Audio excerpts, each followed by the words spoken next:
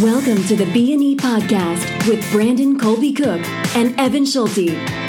Exploring the creative process and finding the balance between artistry and industry. Entirely uncut and unscripted.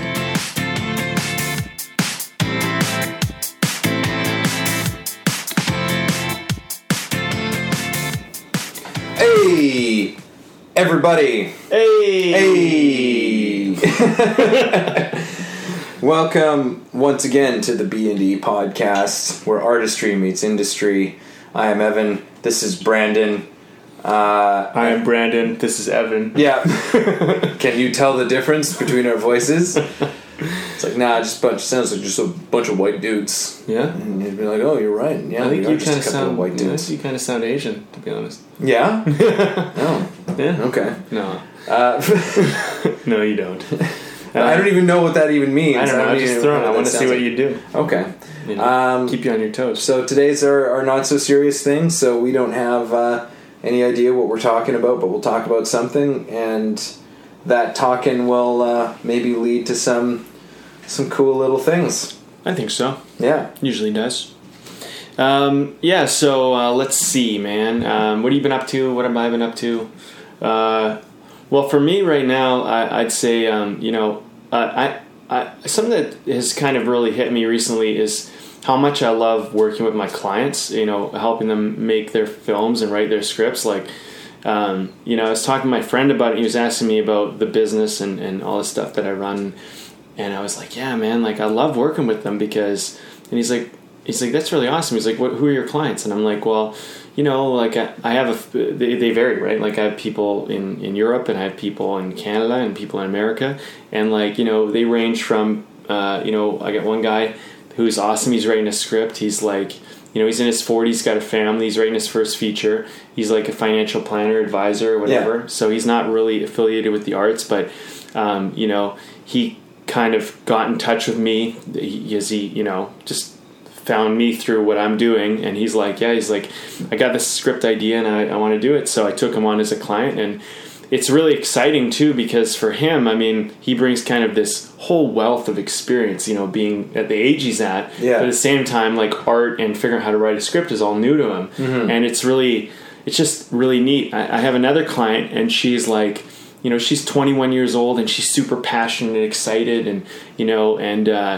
it's like all new to her, but and so it's like a totally different kind of thing. But what's really been amazing is I see myself in everybody I work with. I kind of see where I was at or where I'm at, and they actually kind of reflect me back. And I think it's been incredible, because as I'm kind of teaching them, I'm also kind of reconnecting with certain things in myself about my own kind of creativity. It's been amazing, man. It's been kind of a dream come true. And the more I do it, and the more I'm working with people, like I really like the one-on-one working with people. Although like that's not always going to be feasible if I want to work with more people, but I really do enjoy it. And I also I'm thinking of bringing back just doing one live class. And I'll do it occasionally, and just I'll keep it small and only accept a certain amount of people into it. But I really like getting in front of people and getting them to collaborate live. That's really cool to me. Yeah. But most stuff's online. Most stuff's kind of group and whatever online. But the one-on-one stuff and the in-class stuff's extremely, extremely cool. Yeah. You get to know people on a personal level. You get to, and it's also neat when they can kind of talk. And I think what's really interesting is I've heard a lot of my clients say, like, it's really interesting to hear like someone else having the same struggle I have. Because I think a lot of the time people feel alone, right? They don't realize that what they're going through is actually totally natural, and it's part of the whole process. So yeah, and it's given me a certain kind of patience too, because I'm realizing that myself, there's things that I'm going through at this stage in my career, and it reminds me, oh yeah, this is a part of the process. What I'm going through right now might be not what most people are going through, but it's naturally a part of the process of kind of finding your way. And so that's been really cool. That's been one of the most exciting things about these last few weeks, is just more and more clients keep kind of signing up right now. And I guess it's September, end of summer, everybody wants to work, Yeah. And so, it's one of those times, but it feels like it kind of feels like a changing of seasons too for me, because all summer I was working with people, but I was doing a lot of my own artistic stuff, right? Yeah. And I still am. I'm probably doing more than I was, but now the focus, I'm not putting it so much on myself and what I'm doing. I'm putting it more on other people and what they're doing. And there's something nice about working with other people, because I'm finding that it gets me a little bit away from like focusing too much on what I'm up to, because I think there's something extremely rewarding about helping another person. Yeah. Even if you're not like, I went and helped some people the other day, to build their website or whatever, for free, just because I was like, I'll help them out. And that's rewarding too, and they were like, wow, you could get paid to do this. I was like, yeah, I could, but it's not always about that. Sometimes it's just about, I want to help people. Yeah. Because it's rewarding for me. Yeah. Right? And because there's certain things that it's like, yeah, it's good in a small dose, like help somebody out on like a day, but like making a career out of it is a completely different story. Totally. Yeah. Yeah. And I mean, the thing is, I'm also realizing that, as you go down this process, actually, a friend told me once, he said, what makes a good actor is partly, having a certain kind of self-love, self-confidence, whatever, a certain amount of skill and ability to, to act or whatever, but is to be able to build skills in many different areas. And he was someone who was always building a skill in some area. Like, he'd always be working on something. It was not necessarily related directly to film, but if he had a film, he'd be spinning the pistol, and he'd learn how to do all these pistol tricks, because he's like, I just want to learn how to do it. It's not going to be required in the film, but I'll learn how to do it, and maybe it'll, whatever. And so he'd be building skills all the time, just doing these little things. And the thing I liked about his process was he always seemed engaged in what he was doing. Yeah. Because he wasn't just working on acting, he was working on things that enhanced him and his acting, but it wasn't necessarily doing it just because because I think that you can get caught up with acting or any of these crafts where you're like, I'm just gonna act, I'm in acting school, but it's that's not what it's about necessarily. I think sometimes you're building skills outside of that that are very important. Yeah, absolutely. And I mean, and the thing is, especially with in acting, it's like, it's great to have a lot of different skills that can be used. It can, as far as the industry goes, it can make you more hireable, Right. It's like, oh, they can do this, all right, well then, you get maybe brought into the room, you are given sort of an opportunity that somebody who doesn't have a particular skill might not get.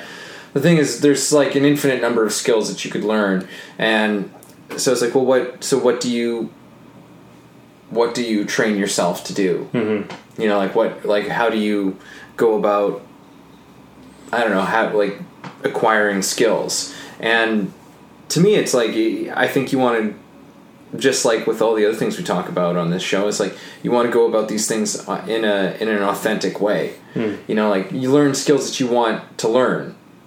You learn things that actually interest you. Yeah. As opposed to, well, I'm doing this because, my teacher told me I should. Yeah. Or because, lots of other people are learning this right now, so I'm going to go and learn it too. It's well, it's not a very good reason. I mean, you're certainly not going to build a very good mastery of something when you're approaching it from that angle. Well, you never know how things are going to pay off either. I mean, you can kind of have an idea, but I think, we went super blurry on that video there. Yeah. We're live streaming this for our listeners. But yeah, so, so I think the thing is that with all this stuff, it sometimes you learn different skills so that you can really just kind of expand yourself, and through that, along your journey, you're going to discover that some of these things end up paying off, right?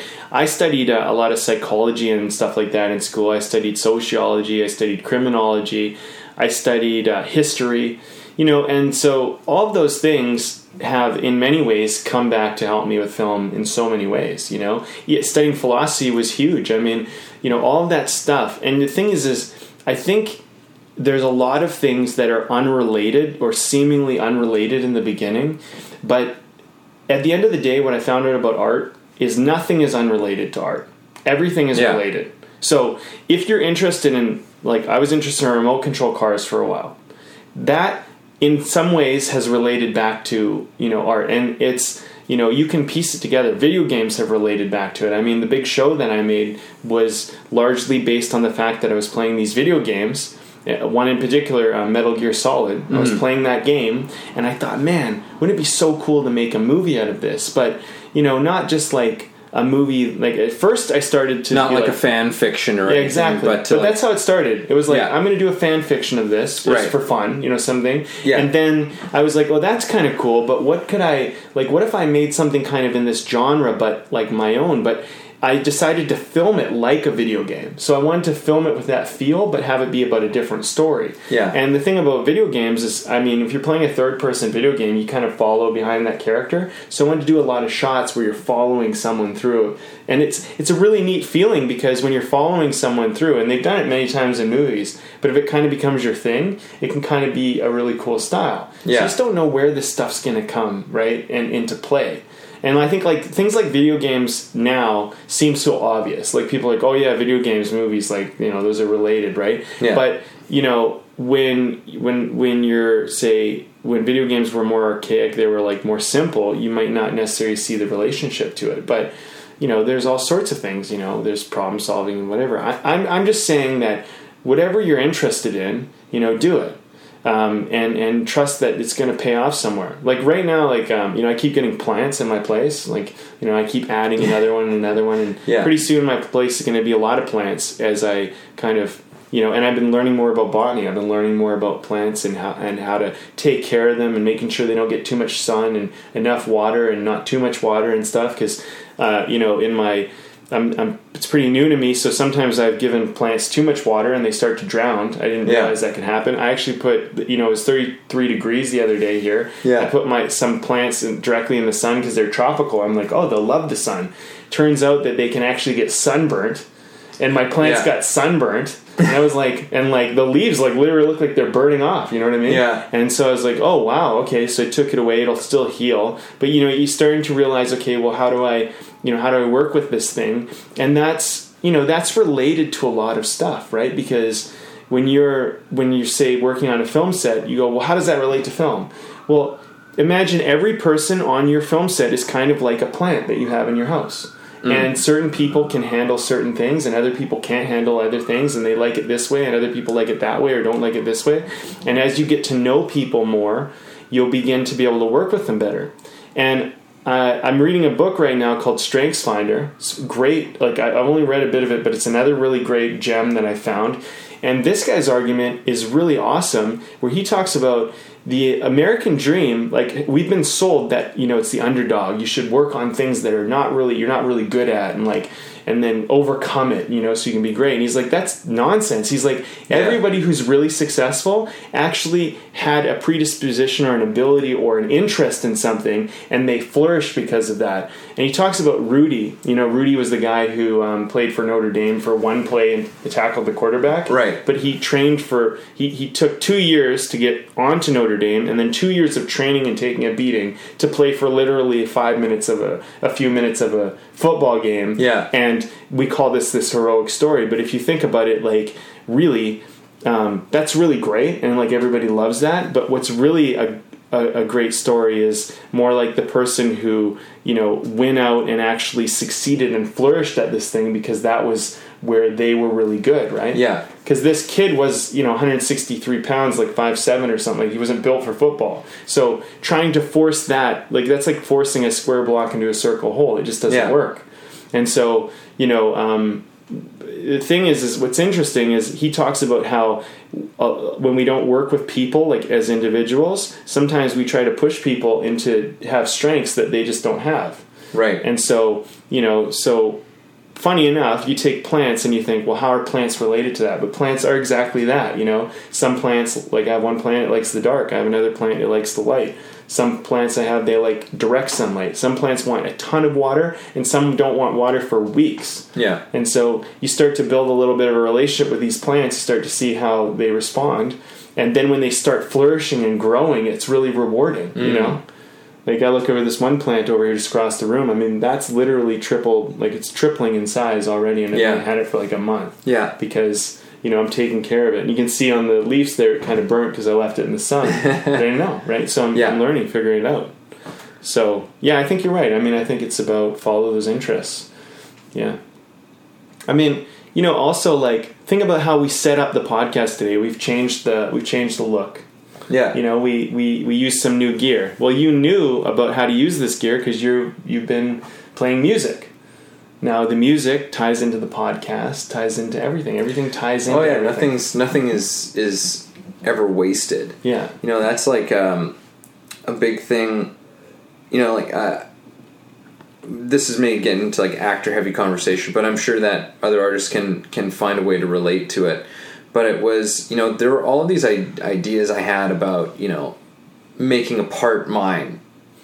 You know, it's like this was like a thing that like I early in my training was like, it's like, oh yeah, this is how you make a part yours. You know, it was kind of this very deliberate act of kind of trying to shoehorn or like shove your life into and on top of the part that you were playing and the story that you were playing. It's just like, well, like, let's draw an experience for that you actually had in your life. Let's, you know, and I always had a very difficult time with it, with that sort of approach. It never got me the results that I wanted. I don't mean that in terms of results like feedback from, you know, from my peers or from my superiors, quote unquote, but just for my own sense of like, well, what just happened? Like, how do I feel about the work that I just did? And for me, it was just this really kind of backwards approach for me in terms of doing it. And I ultimately realized, just like, no, you don't actually need to do you don't need to do this in order to make a part yours. If you want to make a part yours, really that involves you trusting yourself. That's the biggest thing for me. It's like, it involves you trust yourself and trust that it's like you have a unique experience of life, because you do have a unique experience of life. No one has ever lived a life quite like the one that you've had. Maybe some stories that are very similar, but we are made up, like who we are, or our personalities, what have you, are made up of every single moment of every single experience that we have ever had, every relationship, every person we've ever come into contact with, like all of that leading up to right now, at every single moment right now, you have been shaped by it.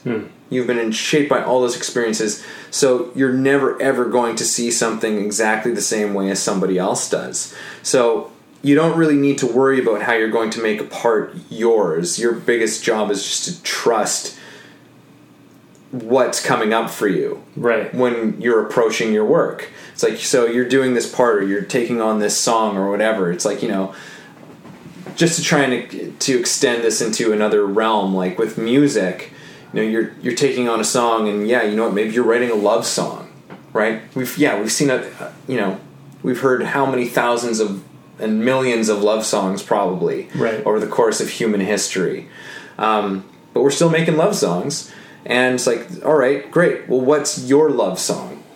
How do you want to express a love song? What is love to you? What are, you know, like, these are the demands that art make of you. Right. This is like, they're not technical ones.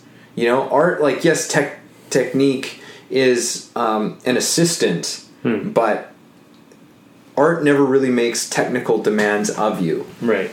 You know, like, it's not that it's not an important part, but it's not the primary sort of thing that's looking for. It's really about that honesty, that authenticity.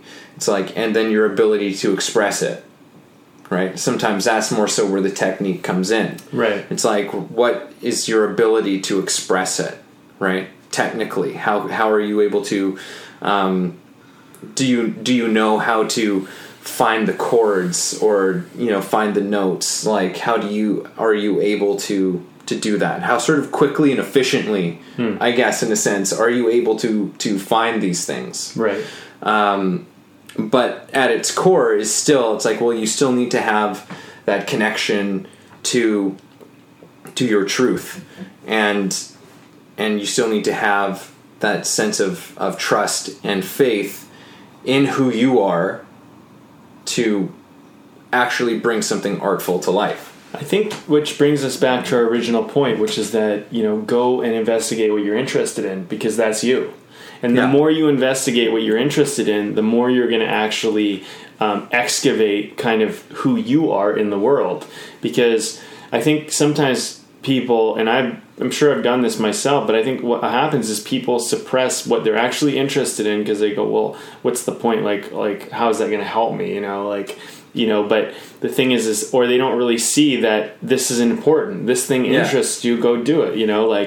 When I was a teenager, I was fascinated with paintball. It was fascinating. I loved it. And I loved going to the field and playing, and I would read blogs and articles and stuff on how to sneak around the defense and get behind everybody, and, how to basically what you could do. I started learning more military tactics, stuff like that. I was just interested in it.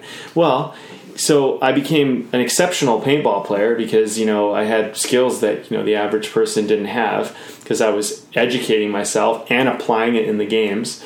And then later, I went and made that show, Soldiers of the Apocalypse, right? Yeah. Well, Soldiers of the Apocalypse, a lot of that was able to be made because I know what it's like to be on the paintball field and having gunfire essentially thrown at you, and these paintballs hurt, and you don't want to get hit in the game because you're technically dead if you get hit. Yeah. And so, so I kind of understand what it's like to, say, hide behind a bunker and have a bunch of shots. Not necessarily I don't know what it's like to be in war, but it's a great simulation, right? And so, the thing is that my interest in paintball led me later to make one of the important shows that I've made in my career. And so I think that, we sometimes should go and pursue what we're interested in, even if we think it's taking us away from what we think we're supposed to be doing. Yeah, absolutely. Right now, I'm very, very, and I've said this on the last several podcasts, I'm very interested in entrepreneurialism and business. So I'm going and I'm investigating that. I'm doing it. I'm loving it. And the thing is that I'm already beginning to see how this interest is actually helping me as a filmmaker and helping me in all sorts of other things. But right now, I'm more interested in entrepreneurial pursuits and building business than I am in even making film. And that's weird for me because I'm well, what if this fear comes up? Because what if I drop film and I give up on it and I okay, just relax. You know what I mean? Yeah. Just go do this thing you're interested in. And if you find out you're more interested in this than you are in that, then go do it. Who cares? But the thing is there's this real fear that came up for me to let go of film for a little bit to try and really pursue business. Yeah. Right? But business is film business. You know what I mean? So it's funny, right? I'm going to do my classic thing here. I'm going to give a quote with, I can't remember who said it. I don't think I'm going to misquote this one, actually. Because I think I remember this one, but I don't remember who said it. Okay. They said, people think it's holding that being... Fuck. People think that... that holding on makes one strong, but sometimes it means letting go. And I find that more often than not, that's usually the case, actually. It usually takes strength to let something go.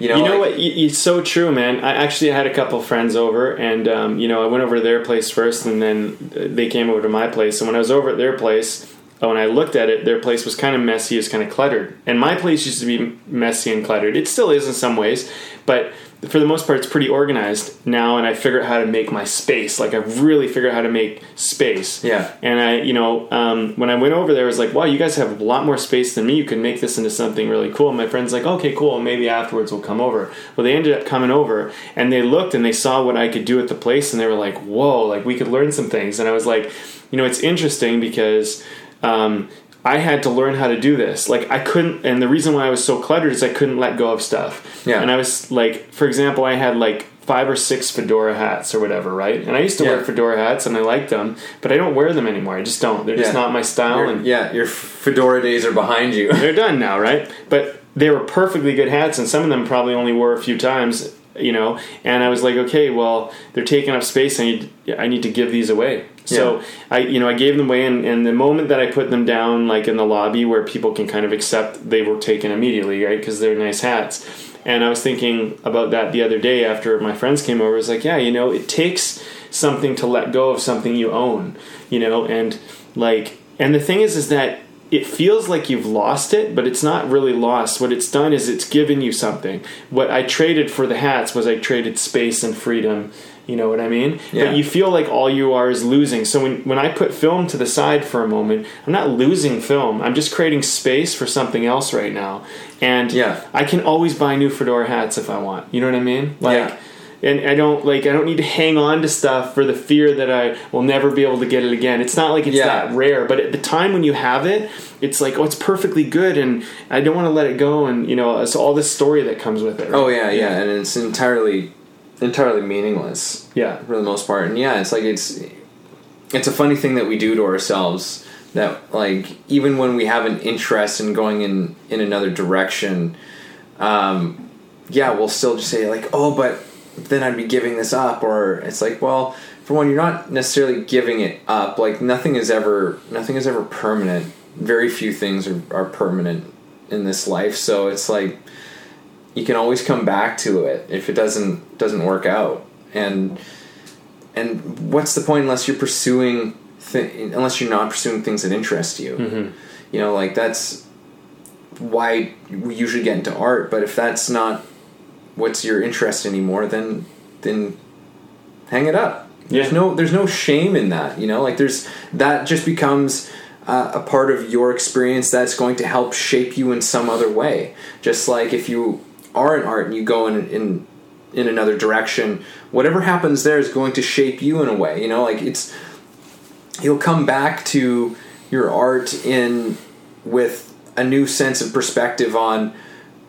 I can't even guess what it is, but it could be any number of things. But, a new life experience that gives you a new understanding of people in a different way, or how the world works, or there's all these things that we take in from these experiences that we don't necessarily value, because it's a little bit intangible, I suppose. Right. They're usually things that you will only figure out kind of upon reflection on it, right? Because for the most part, we're just going about our lives and we're having experiences, and a lot of times we're operating just kind of on autopilot, which is why I think it's also really, really important for artists to really get into sort of certain elements of philosophy, and I don't know, sort of almost meditation, things like that. I think it's really, really a crucial part of what you do as an artist, because being present to your life, being aware and conscious of your experiences and how you feel about things, as artists, I think you've got to be really open vessels as much as you're able to do so, and to continue to push to become more and more and more open and open and open, so that you're able to be greater sort of conduits of expression for not just for yourself, but as an expression for the world and for your community where you're from. I whatever the thing is that you do, you can become a better expression for others as well. Right. There's a saying. I think it's either you're greening and you're growing, or you're browning and you're dying. It's one of the two, right? Yeah. You're either growing or you're dying. It's one or the other. And and the thing is that growth comes from change, and change is an important part of growth. And change and growth are painful too at times. And so, people who are living and growing are basically, they have a certain amount of pain tolerance where they're willing to experience a certain kind of pain to keep growing. I mean, we all are growing, but some of us try to, and I think the society and media is constantly telling us to try and be comfortable and to feel good all the time and be happy and all this stuff. And the thing is that we can't, it's a temporary pursuit, and you can be happy and comfortable momentarily until you're not, and then it gets uncomfortable. And sometimes I think what people do is they satiate themselves more so they can stay in that comfort, and then they get in these uncomfortable comfort zones. But you get so uncomfortable, but not uncomfortable enough to change, and then you're stuck and you're now in a rut, right? And so change, I think, is a real important part of the whole process, and change means doing something different. And so, sometimes I think if you're in an acting class, like here, someone who's in a class, do your acting class, set a timeline. I'll be in this class for 3 months, 6 months, a year, and once it's done, I don't care where it's at, I don't care what's happening, I'm going and I'm finding a new acting class. And just go find it. And don't, if your teacher doesn't like it, fuck him. You know what I mean? It's for you. You got to go change. You got to grow. You got to move. Your place. Maybe you move places, or maybe you change your place around. Like for a period of time there, it was kind of like moving. I was thinking moving or whatever. I was like, okay, well, moving's not really an option for me right now, but I can change my place around. I did it. The change was good. Change made everything right. And so, put film aside. Try business. Do this. You're interested in whatever you're interested. Go travel. Yeah, it's meet really someone about, new, right? It's really about being a full human being. Yeah. I think artists like to really sometimes sequester themselves and become, I don't know, bizarre. In a weird way, I've seen, especially I guess more so around actors, but. You watch artists become weird sort of shells of people because, they don't really have a life outside of their art. And then you go, well, what the hell even fuels what you do? We're not all just this one thing all the time. We're multifaceted beings with lots of different interests. And that doesn't mean that you don't necessarily work on, you do your work a lot. If that's what you're passionate about and that's what you're doing, that's awesome. But you can't just be doing that all the time. There's burnout that comes from that. We're not really wired to be like that. Well, yeah, you make your world black and white when you keep it the same. Basically, when you change, you add color into the dynamic of your life. You add new shades, you add new inflections, right? And so the thing is that you might say, when you're a little kid, you go to a little kid, what's your favorite color? The little kid goes, red. I love red, right? Well, now you go red. Red is always your favorite color. Red, red, red, all your life.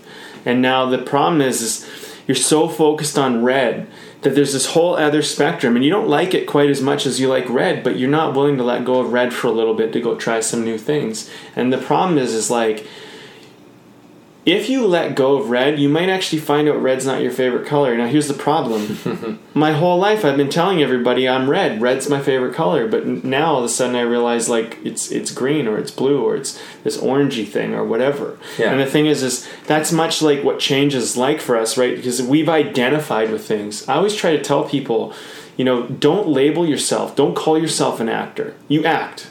Don't even call yourself an artist. You do art. You know what I mean? Yeah. Because you're not your art. Your art is you. It is an expression of you. You can't not be you. It only was created because of you. Yeah. And if it's not your art, it's someone else's, and you're just a part of their art. So, you're not an artist either if it's just part of someone else's art, because you're not an artist. So you're not, and you're not an actor either, because really you're just a technician for someone else's acting. That's all it is. So the thing is that I don't think we should ever label ourselves, and we should never allow anybody to label us, or we should never at least take that on. And we should always be evolving and changing and being because at one point when I was a kid, I wanted to be a police officer. At another point, I wanted to be an architect. And then I wanted to be an athlete. And then, a hockey player, soccer player. And now, then an actor, then a screenwriter, then a filmmaker, all this stuff, right? But the thing is that, I did all that stuff. And I can always go back and do all that stuff. But the thing is what do I want? Where do I want to be putting my interest right now? And I think that the thing is the beautiful thing about change is that I think what will end up happening, and I've seen this in my own life already, but you'll start to see that whatever you go and do, you'll somehow kind of come back around to where it all began anyway. Like, it's not it's not like things... I don't think things are gone and lost quite the way we experience them. You know, I think that's a manipulation of our psyche where people, you know, are kind of taught to fear loss. And that's why I think we have all these people in society who are like hoarders, and they're, you know, and people who are depressed and stuff like that, because we're constantly taught that there's this loss all the time and that we should be scared and afraid. Yeah. And like, what if you weren't afraid? Like, just ask yourself that. Like, I'm saying this to our audience. What if you weren't afraid? What would you do? Like, what are you not doing right now because you're afraid? What are you not letting go of right now because you're afraid? Right? What might you be willing to, if you weren't afraid, if you knew it would all be okay? What might you go dare to do? Mm-hmm. That's an interesting question, right? That's you. That's the real you. Yeah. The fear is what media and society and governments and corporations and all of this shit has put on you. Teachers, parents, everybody has projected their fear onto you because they were scared. And the thing is now when you go, they might not even like it, but don't do it for them, do it for you. Because it's about you, right? You got to find your life. And the thing is I think, I think what we're talking a lot about, what's coming to light for me in this conversation is the long and the short of it is all coming down to change and being willing to let go. Like, these are the things that are really, these are the things that are so important, because if we're willing to change and we're willing to let go and not be scared, we'll go and pursue our interests. And we'll let go of things that we've been hanging on to for a long time and trust that if they need to come back, when they come back, they'll come back again, but they may come back different. They may be something else entirely. But if they're meant to be, you know, they'll come back. And it's kind of like that, you know, true love thing. You got to let the butterfly go, and the butterfly comes back, lands on your shoulder. You know it was meant to be, but you have to have that faith. And it might not. But that's okay if it doesn't. You know, there'll be another butterfly for you somewhere down the road. Yeah. Know? Yeah, no, it's like they say that there's you make decisions either out of love or fear. I agree with that. You know, and it's I would be mostly inclined to agree with that as well. And so, and I think it's a kind of a very profound thing, because when you have the awareness to like in a moment where you're trying to make a decision on something, it's like, well, hold on, like, what am I making this decision based out of, right? Mm-hmm. What's the decision, like, am I doing this out of love or am I doing this out of fear? And it can really help you get clarity on it. And if you're making the decision out of fear, you know, it can help you to try and gain a little bit more perspective on what's happening. It's like, why are you making this decision out of fear? Or is the fear real? And is that and then the next follow-up question to that is like, well, who do you want to be? Mm-hmm. Do you want to be somebody who's making these choices and these changes based out of fear? Because there is a price to pay for that. Mm-hmm. You know, like fear is an energy in our world that perpetuates more of itself. Mm-hmm. And I think that love is the same thing. Yeah. So it's like, the more you start, and I think that's part, again, I associate these things of like truth and authenticity. I associate those things with love. Yeah. It's like, that's when you're doing something out of love, you know, and when you're not doing, like, when you're being inauthentic. Unauthentic, false. Disingenuine, false. Fear. I mean, it's pretty straightforward. I mean, think about it. If you have self-love, of course you're going to be authentic. If you have self-hate, of course you're not going to be, right? Yeah. And what is hate and fear are very, very closely tied together. Mm-hmm. You know what I mean? So the thing is like, you know, how many people are working jobs right now and scared to leave their job because, well, what will I do? What will I do? Then, you know what? The thing is that, okay, you know, I think the thing is if you're still at a place in your life where you're like alone, you don't have any dependents on you don't have children and stuff like that, well, you have the ultimate freedom, because you can just say, you know what, I'm going in tomorrow, I'm putting down my 2-week notice, I'm done, and I'm going to figure it out. I don't even know what I'm doing next, but I'm going to do it. Yeah. And the thing is here's the thing, It might be painful, but don't get all worked up about it. Just make the decision. And the thing is, here's another thing. I just want to say one other thing. People are not in the habit of making decisions once. We actually make decisions many times, and I'm not saying it's a good thing, but like someone might pursue acting out of love, but then stay in acting out of fear.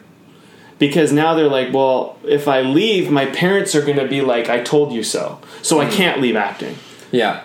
Now you're not doing acting out of love anymore. Now you're doing it out of fear. It started good. Yeah. It started out of a great place, but then it came, now it's not, you're doing it for the wrong reasons. So either reconnect to the love of acting, but if you're not loving acting, go do something else. And you know what? Who gives a shit what your parents say? You know what I mean? Yeah. Like, you'll figure it out. It's your life. You know what I mean? And if they want to tell you they told you so, no, you didn't.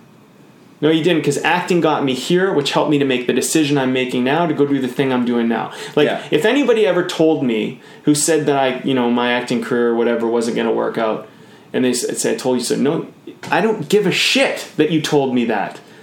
You knew nothing, because I went and I did it, and that's what got me here, and I'm working with incredible people around the whole fucking world and teaching them how to make movies and write scripts. Yeah. Because I pursued acting. And I tell you, by the way, I get paid $3,000 to $10,000 right now for a client. And you know what? It's incredible. And the thing is here's the thing. They're making stuff. I've had an actress who came in and she made her first film and she won over 40 awards doing my course. Because I went and pursued acting. So do not tell me that you told me so. Because acting got me here. Now, if I never act another day in my life, I don't give a shit. I loved it. I loved being in class. I met you through acting. This podcast exists because of acting. Yeah. So the point is that whoever is out there, I don't care if you're painting, you're drawing, you're doing music, do the shit out of it, because it's leading you somewhere. And you know what? You might have this thought, I'll never be a musician, I'll never be famous. Who gives a shit? That's going to lead you to wherever you need to be. But when you get there, be willing to let go. It's okay. Yeah. But music is beautiful. Acting's beautiful. Writing's beautiful. It's like, you may come back to it, but don't be scared to let it go, because it's part of your journey. It's getting you to where you need to go. And that's like a big lesson that I've had to kind of learn and accept. And it's a hard thing, because I identified myself so young. Like, I identified myself as an actor. And, with my dad and I, like, he was so like against it, and I fought so hard to do it that there's a part of me is like, I can't be wrong. Like, I can't, and that was not a good reason to stay into acting. Mm-hmm. I was like going to these auditions and I wasn't loving it anymore. And I mean, don't get me wrong, I still really like acting, but it's a different relationship now. And, right now, focusing on acting isn't my number one interest. And I'm like, that's okay. It's all fine. The thing is I'm learning to kind of like move on and go through this journey. And now I'm pursuing business, which if you would have asked me at, say, 21, I didn't want to do business. Business would have been, if someone said, like, learn business at 21, I would have been like, forget that. I'm doing acting. Like, no way, I'm not interested. But now I'm very interested in it, more interested in acting. That would be hard for me to hear at 21. You know what I mean? Because I was at a different place. Yeah. It's okay, man. It's all part of your journey, right?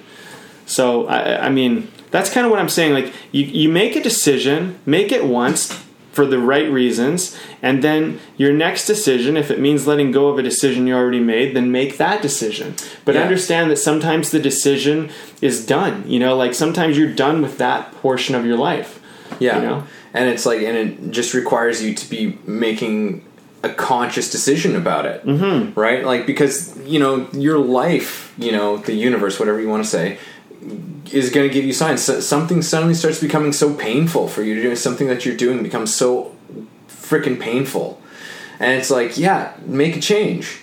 Make a change. And usually it requires you to get down, like, because what happens when you get down to such a horrible point? You're forced to face something, and usually let something go. He's like, holy shit, I've been trying to do this all this time, and I realize I didn't even want to do this anymore. Mm-hmm. I'm done with this. Right. And I've been trying to force something. I've been trying to put the square peg into the round hole for the last, couple of years. So the whole idea is, I don't know if we ever stop going through that process, but I think we become more aware of that process happening, and we start to embrace it a little bit more. It's like, oh, okay, you know what, this thing... not enjoying this so much anymore. What's that all about? and you go, oh, okay, and you kind of can speed up the process a little bit, and that requires a sort of a willingness for change. Right. That this is going to be something that's going to happen. You don't necessarily need to know exactly why it's happening, but just understanding that it is happening. Right. Right? That's all you really have to know, and go, oh, okay, like there's no need to sometimes overthink this shit either. Mm-hmm. It's like, you don't like doing it anymore, then stop doing it. Right. Or if, there are certain things that you have in place, like, I'm not saying, like, go in hand in your resignation at your job tomorrow, unless that feels like actually the right thing to do. Mm-hmm. Like, maybe you are at a place and it is just so painful that, like, you just can't even bring yourself out of bed to, get up to that job every day. It's like, what, maybe you're at a point where you just need to throw it down. You need to just, like, take a leap. Yeah. Right? But maybe you're somebody like, this client of yours, it's like, who's been working as a financial planner and advisor, who's suddenly just like, what, they're not changing their job today. No. But guess what? They're making one more decision out of love mm-hmm. than they had the day before. Mm-hmm. They were making a lot of decisions or they had made a decision out of fear. Yeah. Or were refusing to make a decision out of fear. Yeah. And then one day they said, it's like, what? I want to do this. So I'm going to go out and I'm going to find a way. It's like, it's not a massive thing. I mean, it is and it isn't, it's like, but it's still huge, like you're still making a decision like, this is something I wanted to do and I've been putting it off out of fear, and you know what, I'm going to do it. Mm-hmm. I'm going to find a way to just incorporate this more into your life, like find ways that you can make more love decisions in your life, you know, like, and it doesn't have to completely change everything.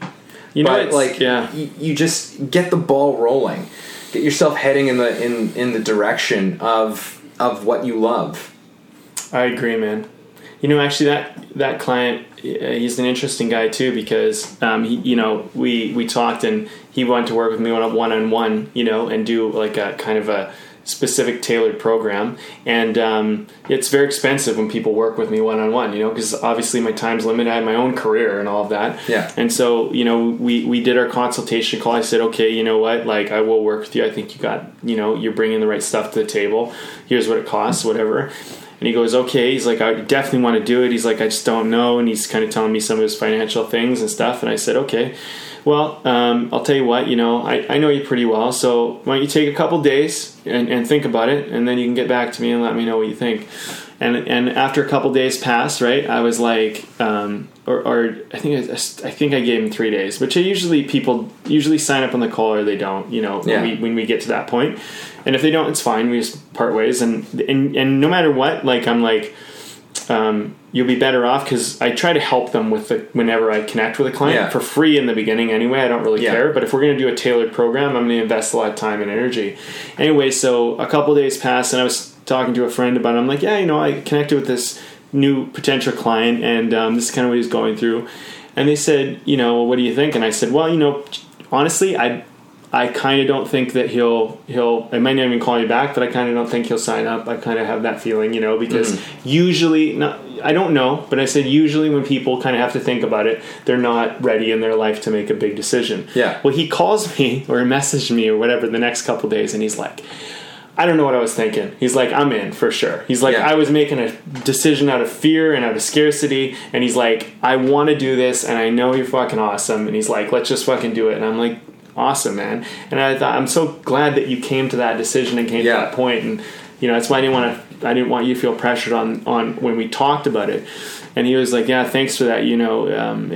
I just realized, I need to make this decision because I know it's what I want to do. And I was like, that's awesome, man. I mean, that's the place you want to come from. But it kind of showed me that, like, that really made me want to work with him, because I'm like, okay, well, you're ready to do it. You're ready to take action. You're ready to, because the thing is like, at the end of the day, when someone works with me, I'm not going to write their script for them. I'm going to teach them how to write a script. But if they're not even going to sit down and be committed and, like, if they're not going to be in that mindset, then I'm like, there's no point in us working together. Go read a book, go read a book and read enough books until, you bang your head against the wall, or find someone else that's more your fit. But when you're ready to get some real action done and you want to write a script in like a month, then come talk to me. You want it to be good and you want it to be industry standard, then come talk to me when you're ready for that. And the thing is like, some people are ready and some people aren't. It just depends where you are. But you have to sometimes make an investment. And sometimes your investment is quitting your job. That's your risk. But you have to take a risk to go for what you want a lot of the time. You have to put yourself out there somewhere. You like somebody, you want to go on a date with them, you're going to have to go out and ask them out. Yeah. You're going to have to get their attention. You're going to have to risk being embarrassed or being rejected or whatever you think is going on. At some point, if you want to be and live the life you want, you're going to have to put yourself out there. Yeah. And the thing is, it's like I said earlier, growth is pain. Yeah. But growth leads to all the stuff, right? And, I love that one Alan Watts talk too. I just want to say this because I think it complements this quite well. He said, we should never do personal growth just for the sake of personal growth. We shouldn't, and I absolutely 100% agree with that. You will grow by what you're interested in. If you're trying to just improve for the sake of improving, all that actually does is do two problems. One, it tells you you're not good enough and you need to fix yourself because you're not good enough, so you need to improve. The other thing it does is that you actually create more problems a lot of the time, because by improving yourself and changing who you are, you actually suppress your interest. So you should only grow by being interested in something. That's why I love it when people write a script or make a film or something, because when you go out and make a film, you're going to face the elements. You're going to have to deal with people. You're going to have to be creative. You're going to have to face your own fears. You grow a tremendous amount without even realizing it, because you're facing all this stuff, but you're not trying to do that. Yeah. And I always, the 21-year-old I'm working with, right? I told her, she's like, well, I want to do this and I need to get better here. I'm like, well, listen, let's just go and do this thing. You're going to get better by default because this is what you're going to face. And you'll get better at that. Yeah. And as we go through it, we'll work it. But don't do it. You're great right now. What you're doing, your excitement, your passion, it's awesome. Yeah. You don't need to change that or fix that. Yeah. You just need to adapt yourself to what you're interested in, and you'll get feedback from the world. You don't want me to come in and be like, look, I'm God and I can tell you who the person you need to be is. Don't give me that authority. Let your interaction with the world and your interests give you that authority. Yeah. No one should tell you if you're good enough or not. Yeah. Well, right? I remember an acting teacher of ours, Ted Whittall. Yeah. I remember him saying to the class one time, he said, anybody who tells you that they can make you a star, because he was talking about teachers, he's like, anyone who says they can make you a star, they can't, because he's like, if they could, they'd have done it themselves. Yeah. So it's let's get to the things that we can do, and that was one of the things I admired about Tad, was that he was really interested in people getting in touch with themselves as artists in some way, because everything else will fall into place.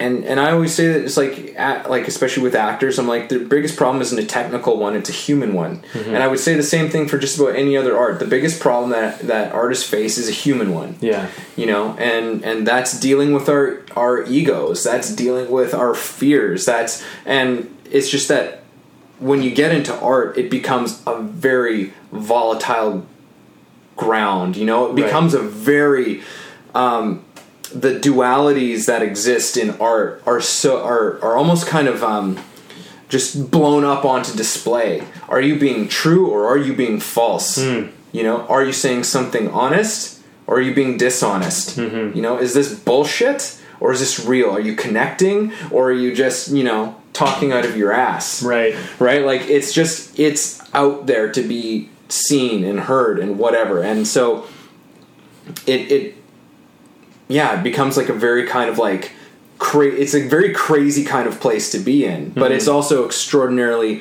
rewarding because it's this constant pursuit of truth in what you're doing, and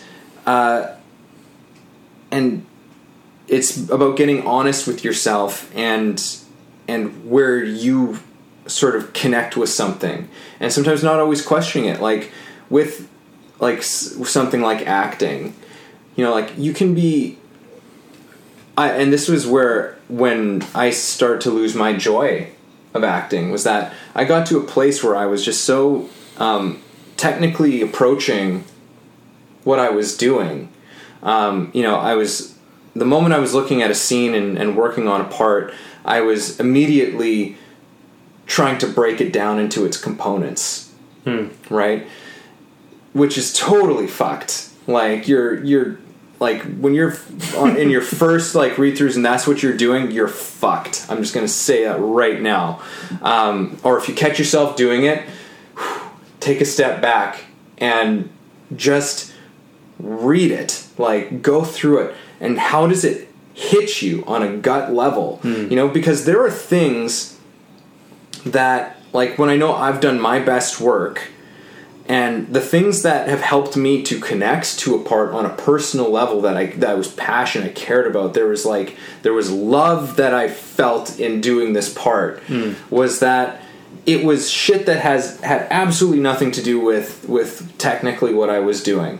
It was just weird, sort of like a line gave me this weird kind of an impression or an image, you know, and I would work with that in some way. And to anybody else, they'd be like, "What the fuck are you talking about?" Right. Like that's like it seems completely meaningless. Like there's like who like it's because it only affects me in some way, and in a way that I don't even understand why on a logical level. But I'm just like, I don't know. For some reason, I like literally working on a part. I had like the image of like a black crow in my head, and I don't know why. I don't know why that helped me connect to the part, but it was just like it was just this stupid thing, you know, and that's where I think you work as an artist is in these impressions and these intuitions, and that's how you actually bring yourself into it, is in a way that's a little bit kind of mysterious and requires you to trust in just whatever's happening. And then, you know, the technique comes in, and it helps to kind of clean it up a little bit. You know, that's really all it does. It just kind of helps make things kind of orderly, helps you to kind of communicate it maybe a little bit better than just kind of like spewing it all out there. Right? But sometimes there's time for spew.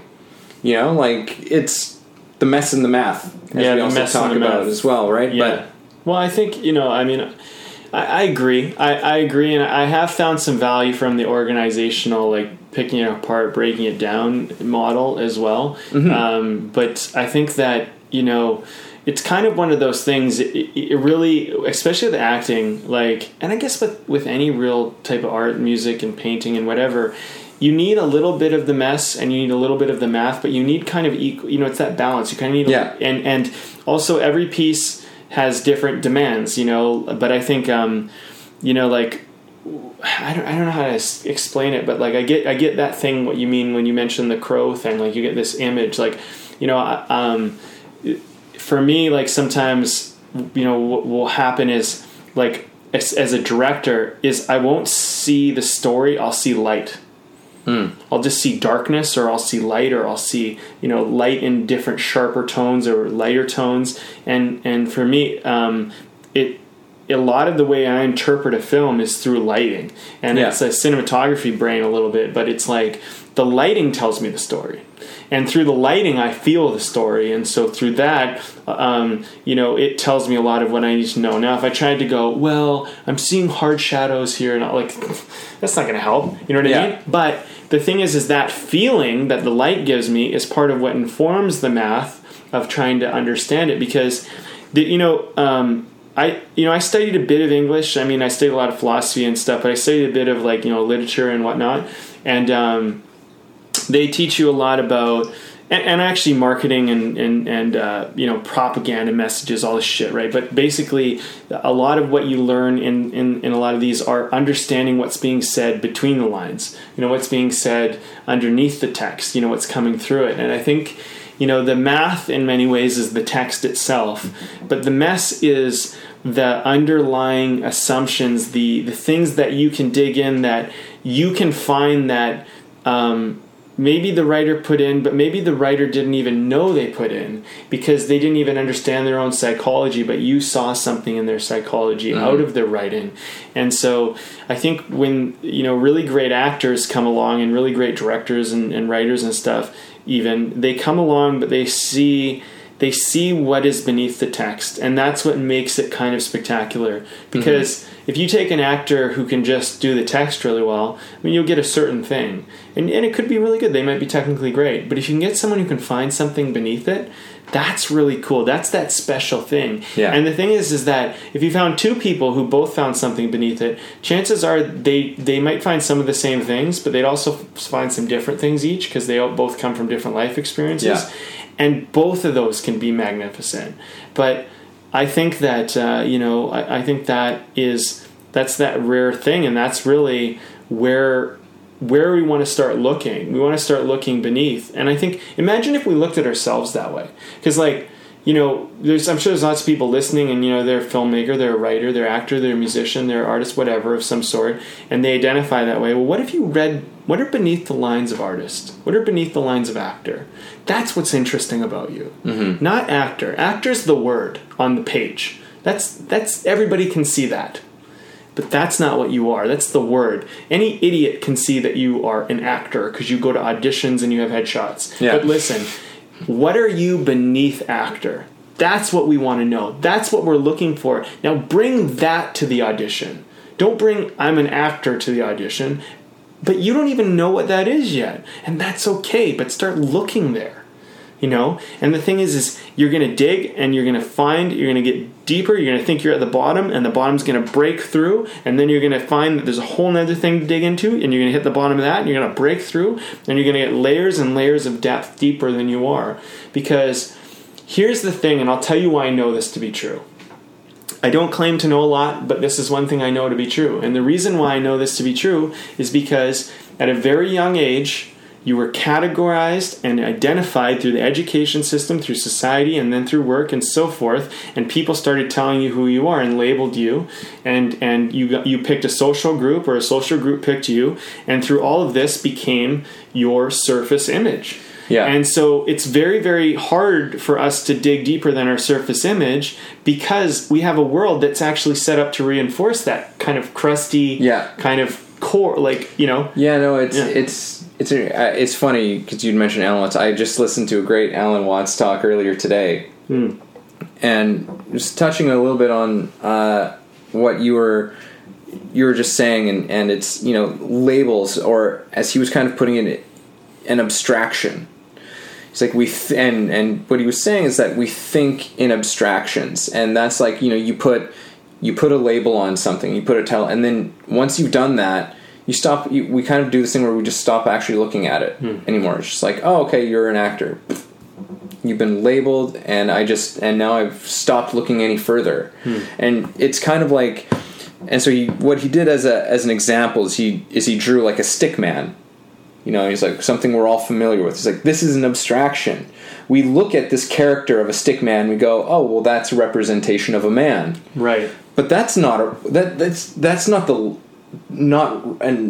at all an accurate representation of what a man is or a woman is. It's just like it's just a symbol. It's an abstraction for us to communicate something quickly, right?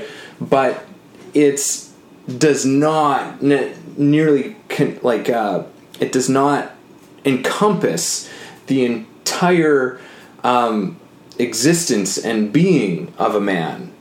It's just a very simplified thing. Mm-hmm. Yeah. Yeah, it is interesting. I mean, the thing is like, there's self-awareness and kind of knowledge and having depth and all of that. And, if you want to just get out of a conversation, just tell people you're an actor. In two ways, because there's so many actors out there, you're an actor? Okay, great. But the thing is like, tell them you're an actor. It's the briefest, quickest way for them to figure out who you are. I mean, the stick man, is the symbol for the washroom. You know what I mean? Yeah. Okay, good. The men's washroom, women's washroom. I know where it is because someone put a triangle over her crotch. Yeah. Right. So the thing is like, I mean, basically that's basically what that's basically quick, right? So the thing is that if you want to open up a conversation with someone, if you want to start to dig in and open up a conversation with yourself to yourself, then actually dig in and don't just label yourself, because the label is like, yeah, I'm an actor and I'm done. But you're not. You're not. And you don't act for the same reasons as everybody else, although it may appear that way, you don't.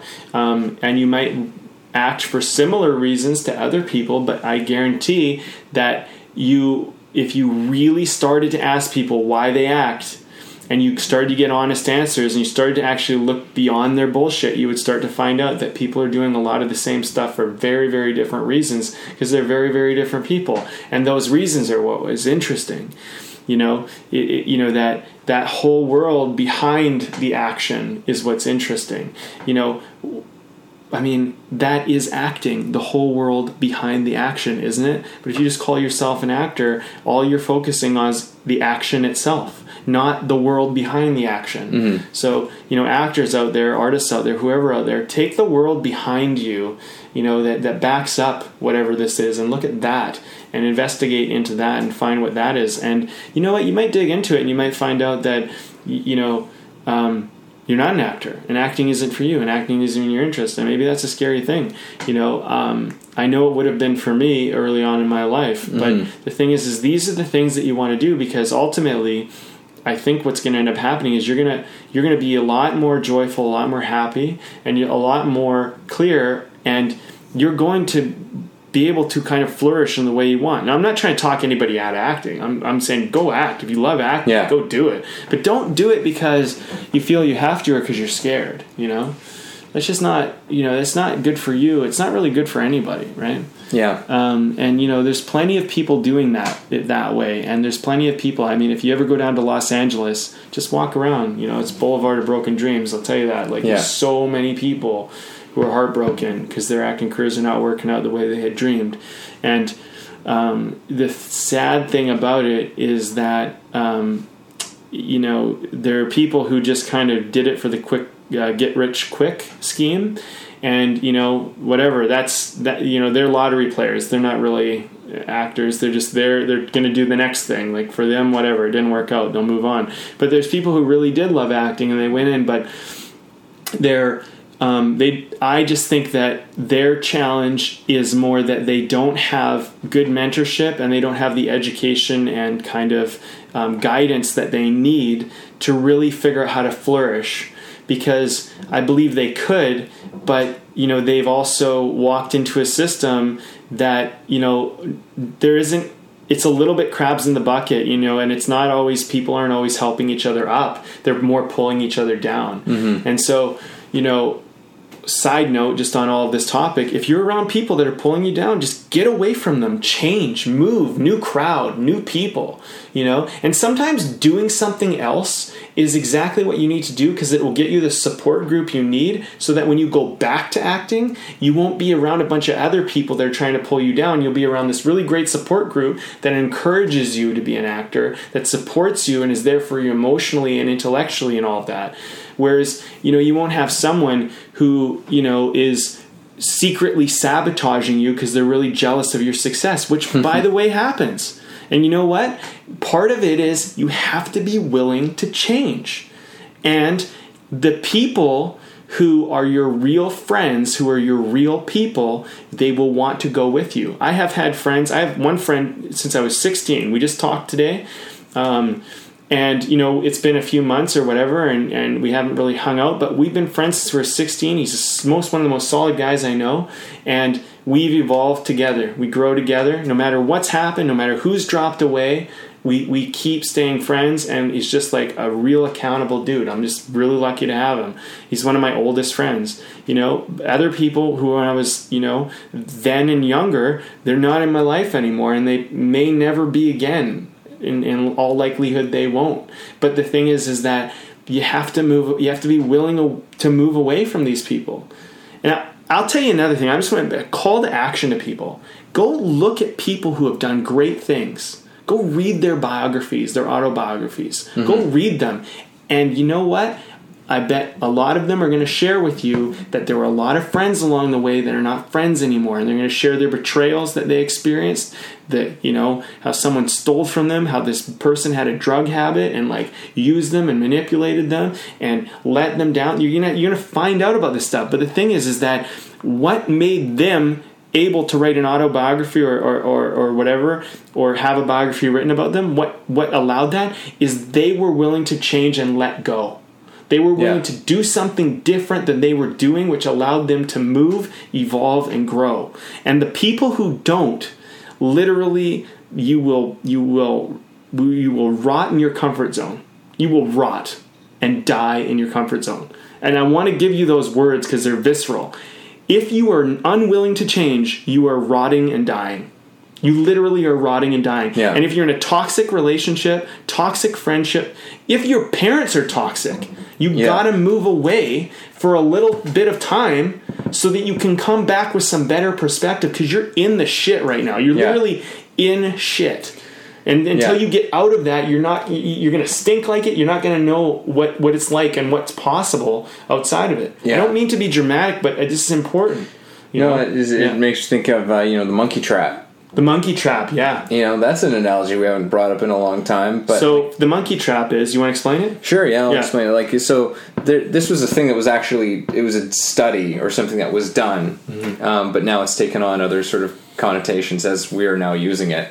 But there's like a box, as I understand it. There's like this box that had food like inside of it, and they had it presented to these monkeys, and it has a slot in the box, so the monkeys could get their hands inside the box, but then they would grab the food that was inside the box, and then when they would try and pull their hands out, because now it's a fist, they couldn't get their hand out of the box. And the thing is that the monkey will just sit there and die, or something will come and catch it, and something will catch it. Oh yeah, that's right, because it was a hunting trap, wasn't it? Yeah, it was a hunting trap. That's right. Okay, I knew there. I'm like, there's some morbid sort of thing to this. And it won't let go of the food, and while it has a fist, it can't get its hand back out. But if it just let it go, it would be free. It would be free. And this is the thing: people are hanging on to stuff, and they're caught in a monkey trap. And you got to let it go so you can be free. Yeah. And sometimes the thing is you think like, well, if I let go of the food, you don't have the food. If you're in the monkey trap, you don't have the food. The food has you. Yeah. That's the thing that you have to realize. This thing that you're not willing to let go, it has you. It owns you, not the other way around. It's like, go and find food somewhere else. Yes. Let it go. Yeah. It's a bit more of a complex monkey trap, but we put ourselves into these sort of situations. Absolutely. Yeah. And I think the thing is that if you want to also, I think also, like, before you just say, I'm walking away from something too, I just want to say one little caveat. Have a talk with that person. Just say, look, if you can have a talk with them then just walk away. But if you can, dare to have a talk with them and say, hey, look, I don't like the way you're talking to me, treating with me, dealing with me, whatever. This is what I don't like about what's going on here. This is what I would like. Are we cool with that? Can we start doing that? Yes, no, okay. No, I'm walking away. Yes, okay, great, let's work with it. If they don't do it, you can either walk away right there and say, fine, we had this talk, you're not doing it, I'm out. Or you can say, look, this is happening again. What's going to happen here? You can change it or not? And you can go, oh, you're being a wimp, you're being a wussy or whatever. Okay, I'm out. Don't care. It's done. The thing is, you got to be a little bit, and people, it's your life, you got to be a little bit lethal. And it's hard with friends, it's even harder with family. But you got to be willing to walk away. Because the thing is that if you're not willing to walk away, that doesn't mean forever, but it might mean days, it might mean weeks, months, years, decades. But you got to be willing to walk away. And you know what? The thing is when you remove yourself from someone's life, especially after you've talked to them and told them the problem, that's important, they will tend to think about that, and it will help them correct their behavior. And if they won't, well, then you made the right move. But what's the alternative? You get stuck with that, right? Yeah, I mean it's kind of a tricky situation. I mean, if there's toxic people in your life, then I mean it can warrant having a conversation with somebody and trying to create an understanding. it's not about being an asshole about the whole thing, or just like being, for me, like, I don't think it's like you're in or you're out, but it's about trying to find a connection where maybe one is missing, an understanding where maybe there's misunderstanding. And if somebody's toxic, then it's, walking away doesn't have to be like a nasty, like, okay, well, fuck you then, I'm separating on my way. It's like, okay, cool, you know what, like, I respect your decision, for whatever, because the thing is that I don't necessarily think we want to have a conversation with somebody, but to demand somebody change something that can be a precarious ground to walk on as well, because you bring up a good point, because change for what, like, do they need to change, or you just want them to change for you? Like, you bring up a really good point. Like it can get a little bit sticky and a little bit hairy. So it's like, if there's certainly something that you're feeling in a relationship with somebody, like, then you can communicate how you're feeling and come in with a sense of, say with any sort of point of conflict with somebody, first step is to not assume bad intent. Yes. So don't assume this person is an asshole who's just trying to, I don't know, tear you down or manipulate you or whatever it is. It's like, assume that they don't have a bad intention, but come forth with, your thoughts and how you feel about something that's going on. It could be something that they're totally unaware of that they're doing. Mm-hmm. And usually it is. It's usually people aren't being malicious. Sometimes they are. Sometimes they are. Yeah. But more often, people are just in their own world. People are they just don't know. They don't realize the consequences of their actions or their behaviors. Right. And I think that's just a human thing. And you have to allow room for people to be human. You give room for other people to be human. You actually give yourself room to do that as well, and to make some mistakes, and to be like, oh shit, like, I didn't see something that way. I didn't realize that. And then there's a real opportunity for new perspectives to take hold, and for two people to grow. Right. But there are occasions when I think you do need to just walk away from somebody, and I think that those are usually less often, but that can be that's a very empowering thing to do. And again, you don't have to do it in a way that's like being rude, even if somebody else is being rude to you. Right. You just be like, okay, like, I understand this is where it's at, Yeah. All the best, take care. And that's it. You walk away from that. It's not your responsibility to fix somebody or save somebody or get somebody to change something about themselves. You've got to also trust, just like you've got to trust your own self and sort of the path that you're on and your experience of life. You have to trust in somebody else's experience of life at times too, and just be like, all right, you have to make your decisions, and you're going to learn whatever you need to learn, and it's not necessarily up to me to tell you need to change this.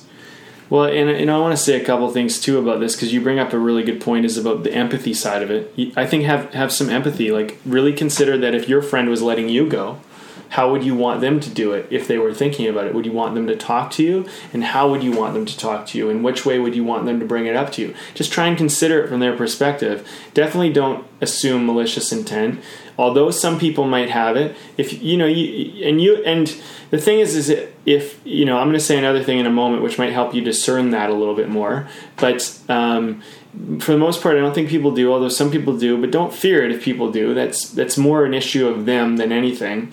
But I think the thing is when you're thinking someone's toxic for you, it depends how willing you are to be honest and open with them and what your relationship is. But, the best thing you can do is tell them that they're hurting you and how they're hurting you. Like, if you're just like, I don't like how you do this thing because it's annoying to me, that's not grounds for leaving them. Like, grounds for leaving them is they're doing something that's actually hurting you, and you need to express to them. You say this thing, like, you say to me that, you call me this, or you say that to me, or you say this thing about what I'm doing, and that hurts my feelings. Yeah. And so you tell them that, and you go and usually if I've told anybody something like that, usually they say, really? Like, oh shit, like I didn't mean to do that at all. Like, holy crap. They're like, no, I was just joking around. I'm like, well, could you not? Because when you joke around about it, it actually kind of gets to me. And like, I thought maybe you didn't mean to, that's why I wanted to bring it up. But can you just be mindful not to do that? And they'll be like, yeah, cool, okay. If they're like, oh, you're just a wimp, like you can't handle it, like, okay, we're not cool, you're not getting it, because this is hurting me, and you know what? Like, if that's how you're going to respond to me, that's not cool. But my friend Megan, who sometimes tunes into the podcast here, she has a rule with her, with her basically her elementary school kids, and the rule is, don't hurt yourself, don't hurt anybody else, and don't break my shit. 3 rules. And I think these are great rules for life. Don't hurt yourself, don't hurt anybody else, and don't break anybody else's shit. As long as you're not doing those things, you're doing pretty good. And if anybody is hurting you or breaking your shit, then there's a problem. But that's a real problem. Not like, you didn't like my Facebook posts. Like, fuck off. You know what I mean? Like, that's not a real issue. You know what I mean? But I loaned you my PlayStation, and you broke it when you returned it. That's a problem, because it was my thing, and you're not replacing it, and you're acting. No, that's a problem. Yeah. Right. So the thing is like, you figure out where you stand. And I want to say one other thing: you reap what you sow. If you borrow people's money and then don't return it or pay them back, or you break people's shit and don't return it at the same quality that you got it at or better, if you do this stuff, that is the world you walk into. That's the world you live in. You are the asshole that people need to kick out. Yeah. So pay your debts and treat people's stuff with the utmost respect, and treat their health and their well-being with the utmost respect. You know what? As far as you hurting yourself, I say don't hurt yourself. But if there's one person you can hurt, it's yourself. And you're probably going to do it anyway, so get better at that. But there's no reason to hurt anybody else or break anybody else's shit. You know what I mean?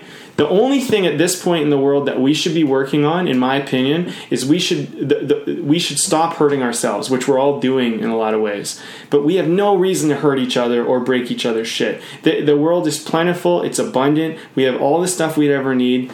Don't borrow money if you're not going to return it. Set a date. Be diligent about it, because the thing is that and don't hurt anybody emotionally, physically, intellectually. Don't do it. Yeah. And the thing is that you can't hold people to a standard if you're doing it yourself. And you'd be like, well, all my friends do it. Change. And you know what? Your change will start to tell you if you want to be friends with those people anymore. But, you might go to a friend and you're kind of an asshole to them and they're kind of an asshole to you, and you tell them not to be an asshole to you. You have to also say, I'm going to stop being an asshole to you because this is how I've been an asshole to you. Yeah. You start with that. You don't tell them to change first. You say, listen, I'm going to change because I realize that, we make fun of each other a lot, and I don't want to do that anymore because it's hurting my feelings when you do it, and I don't want to hurt your feelings. So listen, I'm going to stop making fun of you. I want you to stop making fun of me. But I know I've been wrong to do it. I want to stop. Are you okay with that? They might say, well, no, whatever. Just say, look, I realize I'm doing it too. I don't think it's good, and I think we should both stop. And you know what? Your friend might be on board with that, and that's part of maturity and growing up. And your whatever relationship, say you go to your significant other and you go, you know what, I notice we fight a lot about, the bills or being late or not showing up or not being there for each other. I realize I'm doing it too.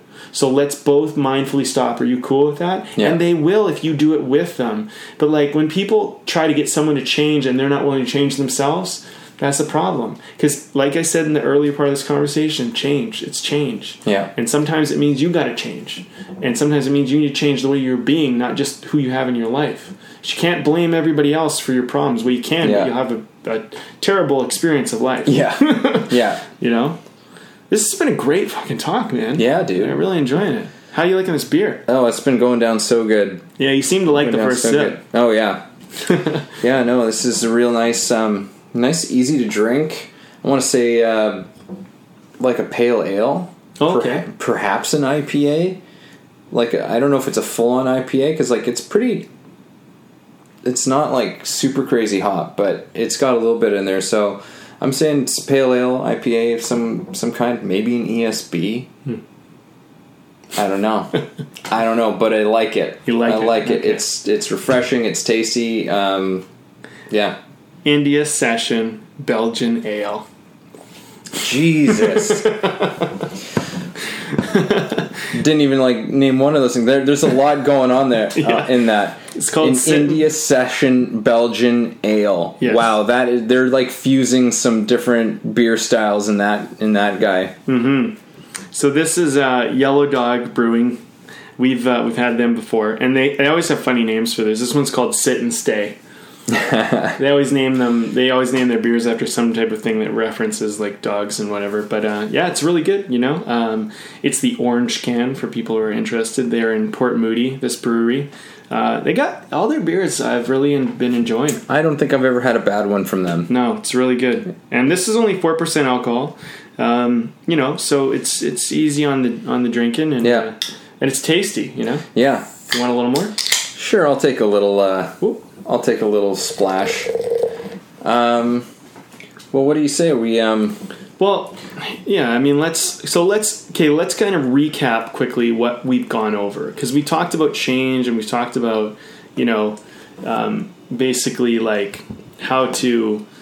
I think what we got to there at the end was we talked a little bit about, you need to make changes, you need to make decisions in your own life, but also you need to be willing to, I think was a key point, that you need to be willing to change yourself and not expect people to change just to satisfy your needs, because you need to also be willing to change with them. If you're truly the friend and you're truly the partner you want to be with that person, sometimes you're doing the bad behavior too, and you need to correct the bad behavior with them and be the leader. And also, I think in this conversation where truth also came into play was about getting in touch with the truth that you are experiencing in your own life, the truth of your own circumstances wherever you are, the truth of your own emotions, of what's happening with you, so that you can make changes. Because those are sort of your guideposts. Yeah, because honesty comes probably before any change, really. Yeah, exactly. And with honesty and authenticity, you are moving into that direction of decisions in love as opposed to fear. That was another big part of this conversation for me that I thought was how we're making our decisions, and sort of what circle do they fit in as far as their sort of energy in our lives. And I think that's huge for us as artists. I think that's absolutely massive for us to be making conscientious, authentic. Oh God, authentic. Only 4% of authentic decisions for creating change in our lives. Authentic decisions for creating change. I really like that. It's almost like a title of this one. Yeah. You know what you've helped me with today? Because you brought up the whole love and fear thing about decisions, and I realized that's the biggest change that I've made recently, is that I've been making decisions out of love and not fear. Because for a while there, especially with the business thing and just not being willing to just go for it and go do it, I had all sorts of little fears. And I think this is going to be my takeaway, is my takeaway from this podcast is what I'm going to go do in my life is I'm going to go reevaluate all these decisions I want to make. Going to travel, making these films, launching my business, just connecting with more clients, doing whatever I want to do here. And I'm going to start looking at where's the fear and where's the love in this decision. And then I'm going to start to figure out where the decisions with the love are so that I can go start making those. And I think that I'm definitely willing right now, but there might be things that I haven't looked at and questioned whether I'm scared of it and I'm kind of being reactive to it and instead of responsive to it. Because that's another thing too. I think love is a response, whereas fear is a reaction. And it's more important that you respond. In fact, our mutual friend Shane taught me a lesson the other day. We were out at this waterfall and we're sitting up and we're probably about I want to say 40 or 50 feet up in the air over this beautiful waterfall on the edge of this cliff, hanging over this, essentially a cave of a waterfall. And we're sitting there, and he pulls out some money from his wallet, and he takes a $5 bill, and he's explaining to me about wealth. It's like almost this guru moment. It was fucking hilarious. But it was epic in the sense that he took the money and he said, this is $5 bill, and he's kind of explaining how money works and stuff, which is all this great stuff I didn't know. And he said, you know what? And he threw it off the cliff, and he said, it's dead to me. And the $5 bill floats off this cliff, but it kind of comes back, and it's about a few feet away from me, and I could still reach it because it didn't actually fall down. And I looked, and I'm like, are you really just throwing that away? And he's like, and I like kind of reached almost to stop him from throwing it off the cliff, right? Yeah. And then I said, you're gonna leave that there? He's like, yeah, it's dead to me. And I was like, I could still reach it. And he's like, okay. And he's like, well, if I reached it and gave it back to you, would you take it? He's like, no, it's dead to me. And I'm like, all right. And he's like, do you see, though, how you reacted to $5? Do you see how you reacted to that and your fear and all the stuff that came up? And the fact that you're thinking about reaching over there and risking your life and falling off this 50-foot cliff to grab $5? Is your life worth $5 that you'd risk it on the edge of this? And I thought, well, no, of course not. He said, this is how people are functioning right now. $5, and we'd risk our life for that. Yeah.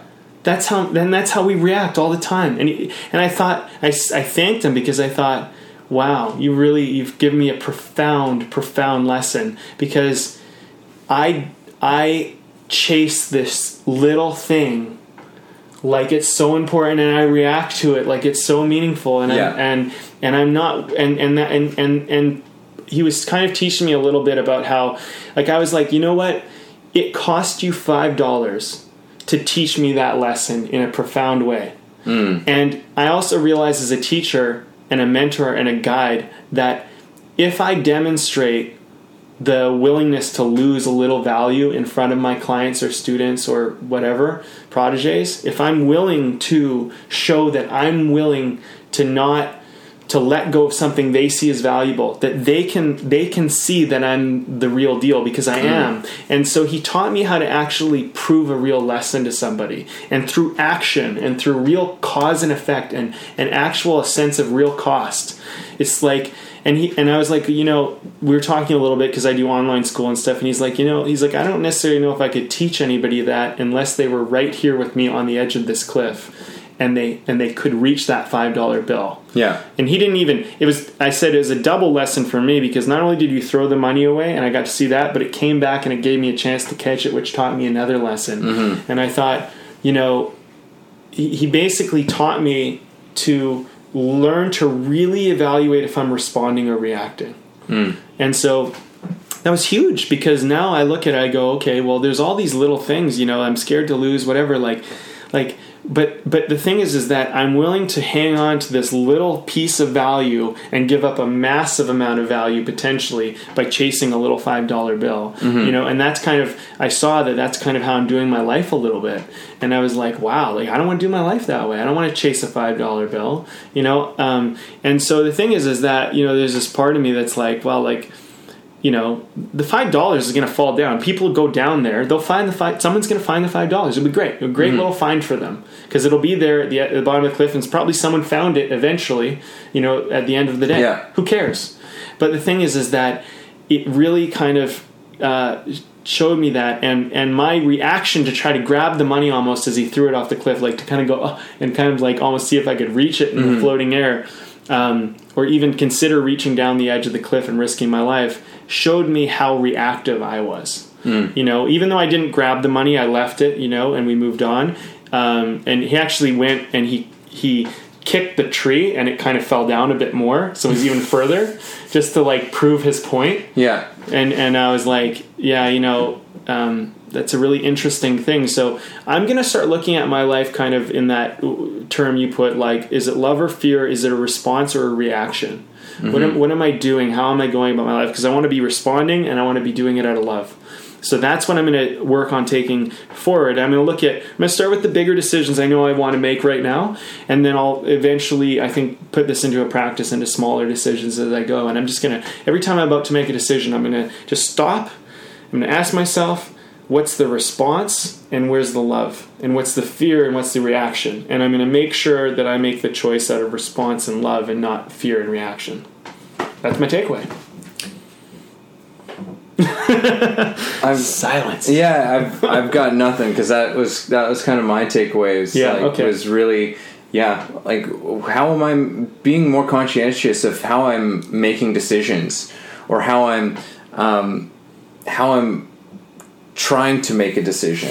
Like, sometimes that's part of it. It's like, it's not just the decision; it's leading up to the decision, to making it, right. Where you're going through this, like, I don't know. It's like, you can really cut through so much of it and say, it's like, well, which way does, like, whatever decision you make, which way does that lead you? Is that love or is that fear? Like, and it's, and maybe it's like, because I'm not really a big believer in that, like, things are black and white. Anyone who usually starts talking too much and, like, it's like this. It's just like this. I know that I'm talking to somebody who's at least half full of shit. Right. Yeah, because it's too basic. Yeah, so it's too basic. There's nothing is ever like that. Everything's always kind of a shade of a color or a shade of gray, right? Like, it's, there's a spectrum. But, by starting to look at things more through the filter of love and fear, it's like, how are you making this decision? It's not necessarily that you make the love decision or the fear decision, but you end up finding another path altogether.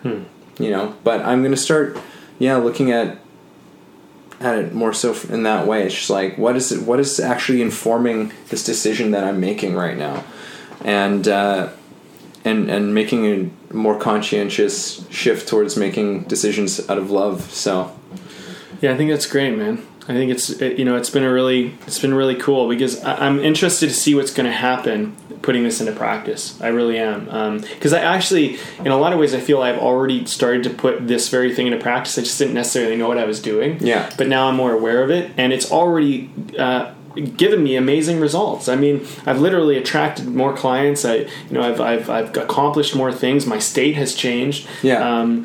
It's been incredible, and I didn't realize, but really all I've been doing is I've been starting to respond in my life, and I've been starting to do things out of love. And previously, part of my challenge was I was kind of doing things out of fear and reaction. I didn't realize it. Like, I wasn't walking around going, I'm scared, but I was. Like, if I look in hindsight, and I probably still am. I'm not going to say, like, oh, I'm cured now, it's all good. But, like, the thing is like, I think that it's a constant battle you face for the rest of your life, but you just get in the practice of doing things out of love and response, and get out of the practice of doing it out of fear and reaction. Yeah.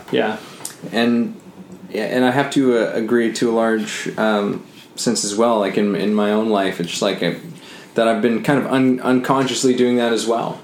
Making more decisions out of love. Like, starting to record music, even doing this podcast, like, just embracing a greater sense of making decisions out of things that I love and things that I really genuinely want to do.